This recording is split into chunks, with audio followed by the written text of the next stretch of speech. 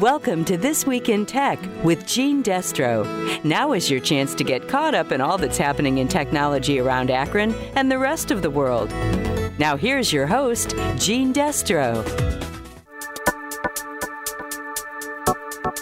This week, lies, spies, and social media. Now, when I first started writing this story this week, I had no idea that by the time I needed to post it, there would be two new major developments. One is that Facebook found a way around Apple security by directing any link a user clicks in the app to open in a browser where a code gets injected to allow Meta, that's the company that owns Facebook, to track anything you do on that website. Ars Technica reports that 2 class action lawsuits have now been filed against Meta, accusing them of circumventing iOS user privacy choices and intercepting, monitoring, and recording all activity on third-party websites viewed in Facebook or Instagram's browsers.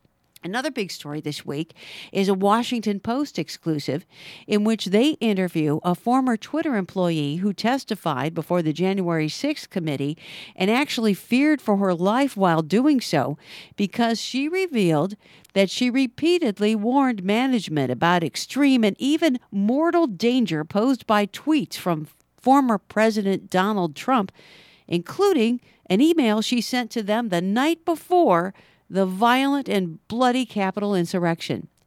Annika Collier-Navaroli, who was a policy official on the team designing Twitter's content moderation rules, says the company tolerated Trump's false and rule-breaking tweets for years because executives knew their service was his, quote, favorite and most used, and they enjoyed having that sort of power. And Navaroli isn't the only whistleblower from Twitter who's come forward to tell federal officials about dangerous, destabilizing, and illegal activities on the part of that social media giant. The former head of security for Twitter testified before the Senate Judiciary Committee on Tuesday, September 13th. Here's Peter Mudge Zatko. For 30 years, my mission has been to make the world better by making it more secure. From November 2020 until January 2022, I was a member of Twitter's executive team. In my role, I was responsible for information security, privacy engineering, physical security, information technology, and Twitter global support. I'm here today because Twitter leadership is misleading the public, lawmakers, regulators, and even its own board of directors.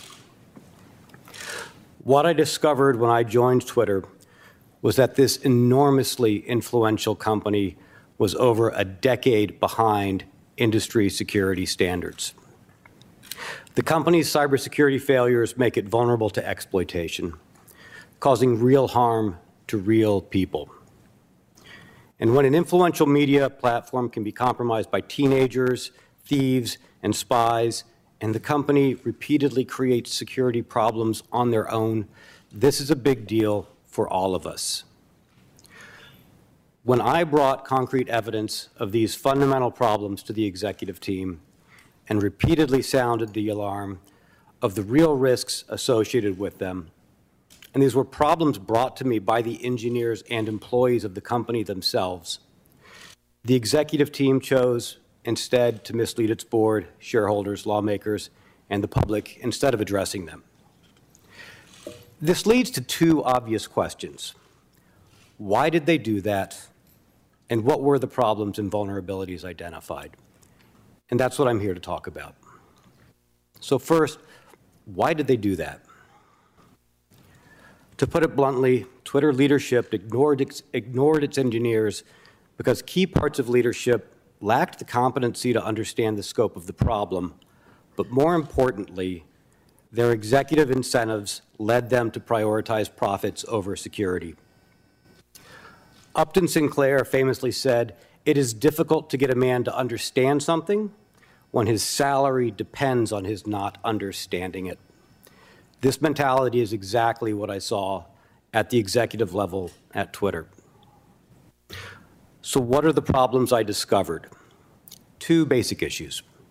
First, they don't know what data they have, where it lives, or where it came from, and so, unsurprisingly, they can't protect it. And this leads to the second problem, which is the employees then have to have too much access to too much data and to too many systems.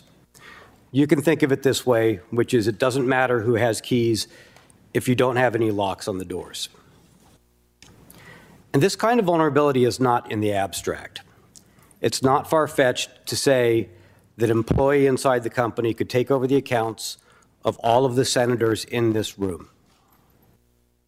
Given the real harm to users and national security, I determined it was necessary to take on the personal and professional risk to myself and to my family of becoming a whistleblower. I did not make my whistleblower disclosures out of spite or to harm Twitter. Far from that, I continue to believe in the mission of the company and root for its success. But that success can only happen if the privacy and security of Twitter's users and the public are protected. In accepting an executive position at Twitter, I made a personal commitment to Mr. Dorsey, the board, the greater public, and myself that I would drive the changes needed at Twitter to protect the users, the platform, and democracy. That's what I'm continuing to do here today. Next, Ohio's Republican U.S. Senator Rob Portman. The advent of social media has added a new dimension to the ever-evolving threat landscape and created new considerations for combating terrorism, human trafficking, and many other threats. During last October's hearing on how algorithms promote harmful content, I focused on how social media business models contribute to the amplification of terrorism and other dangerous activities. Since then, the committee has identified ways in which social media companies' product development processes tend to conflict with user safety.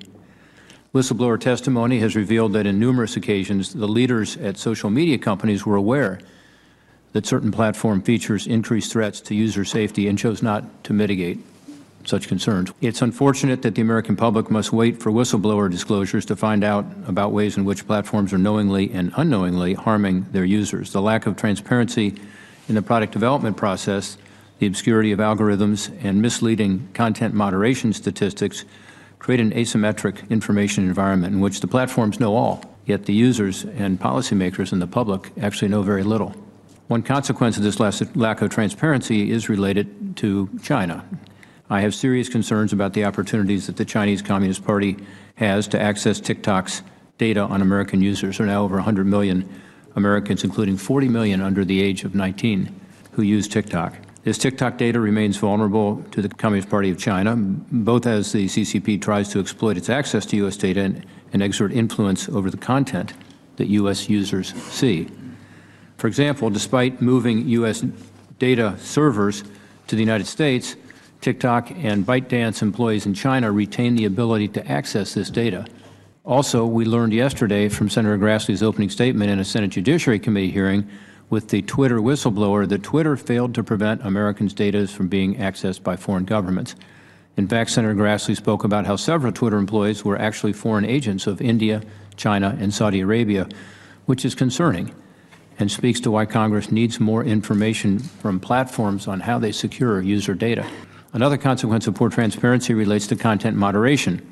While I recognize that content moderation is a key component to creating safe platforms for users, it cannot be the only thing.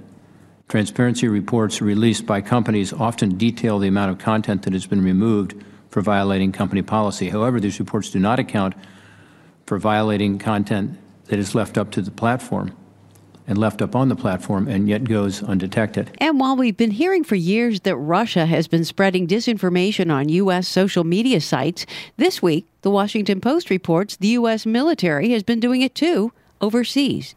So how can we stay accurately informed? We talked about it with Dan Shelley, who's the executive director of the Radio Television Digital News Association, when we were discussing this topic in general late last year. And I thought this part of the interview was worth sharing again in our report today. And it's up to everyone, particularly news consumers, anytime they see or hear from a particular source of information, to do a little legwork of their own to see who that individual is, to understand what perspective that person may be bringing to the table. Is that person from a Republican administration, a Democrat administration? Is that person a conservative? Is that person a progressive? Does that person have either an obvious or even a veiled bias that he or she's bringing to the conversation?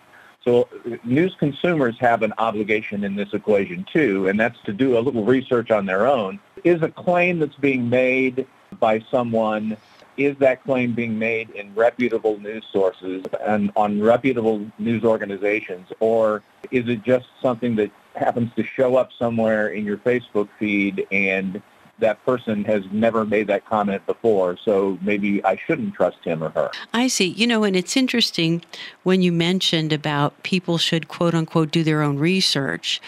I read a story recently that talked about that phrase. Well, I did my own research. And they talked about how kind of misleading that was, because what a lot of people don't understand is, let's say you're on Reddit or some other kind of subforum or whatever, and you say, oh, well, I want to know more about that. You're directed to a link, and then that link directs you to another link. And really, it's an algorithm, maybe programmed by somebody with ill intent, that sends you from one place to another place to another place. And you think you're doing your own independent research, but actually you're being guided there by an unseen hand that doesn't necessarily have your best interests at heart. That's an excellent point, Gene. And I will tell you, doing your own research means you have to get out of your own echo chamber. You have to depart from the tribe in which you normally find yourself comfortable when consuming news and other information. It means, for example, if you are an MSNBC viewer, you have to see what Fox is saying. If you're a Fox viewer, you have to see what MSNBC is saying.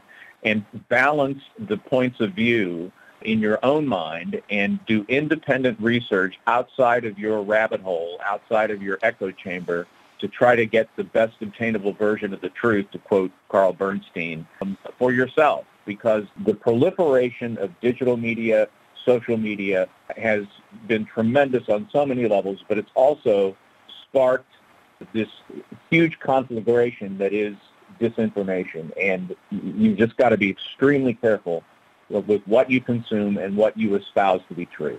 That was Dan Shelley, who's the executive director of the Radio Television Digital News Association. Do you have concerns about social media too? If so, let us know. Send us your comments.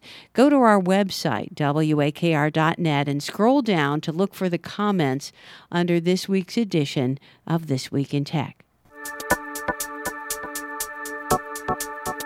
And that's it for now. Stay happy and healthy, and we'll see you again next week. That was This Week in Tech with Gene Destro. Tune in next week for more tech news on 93.5 1590 WAKR and WAKR.net.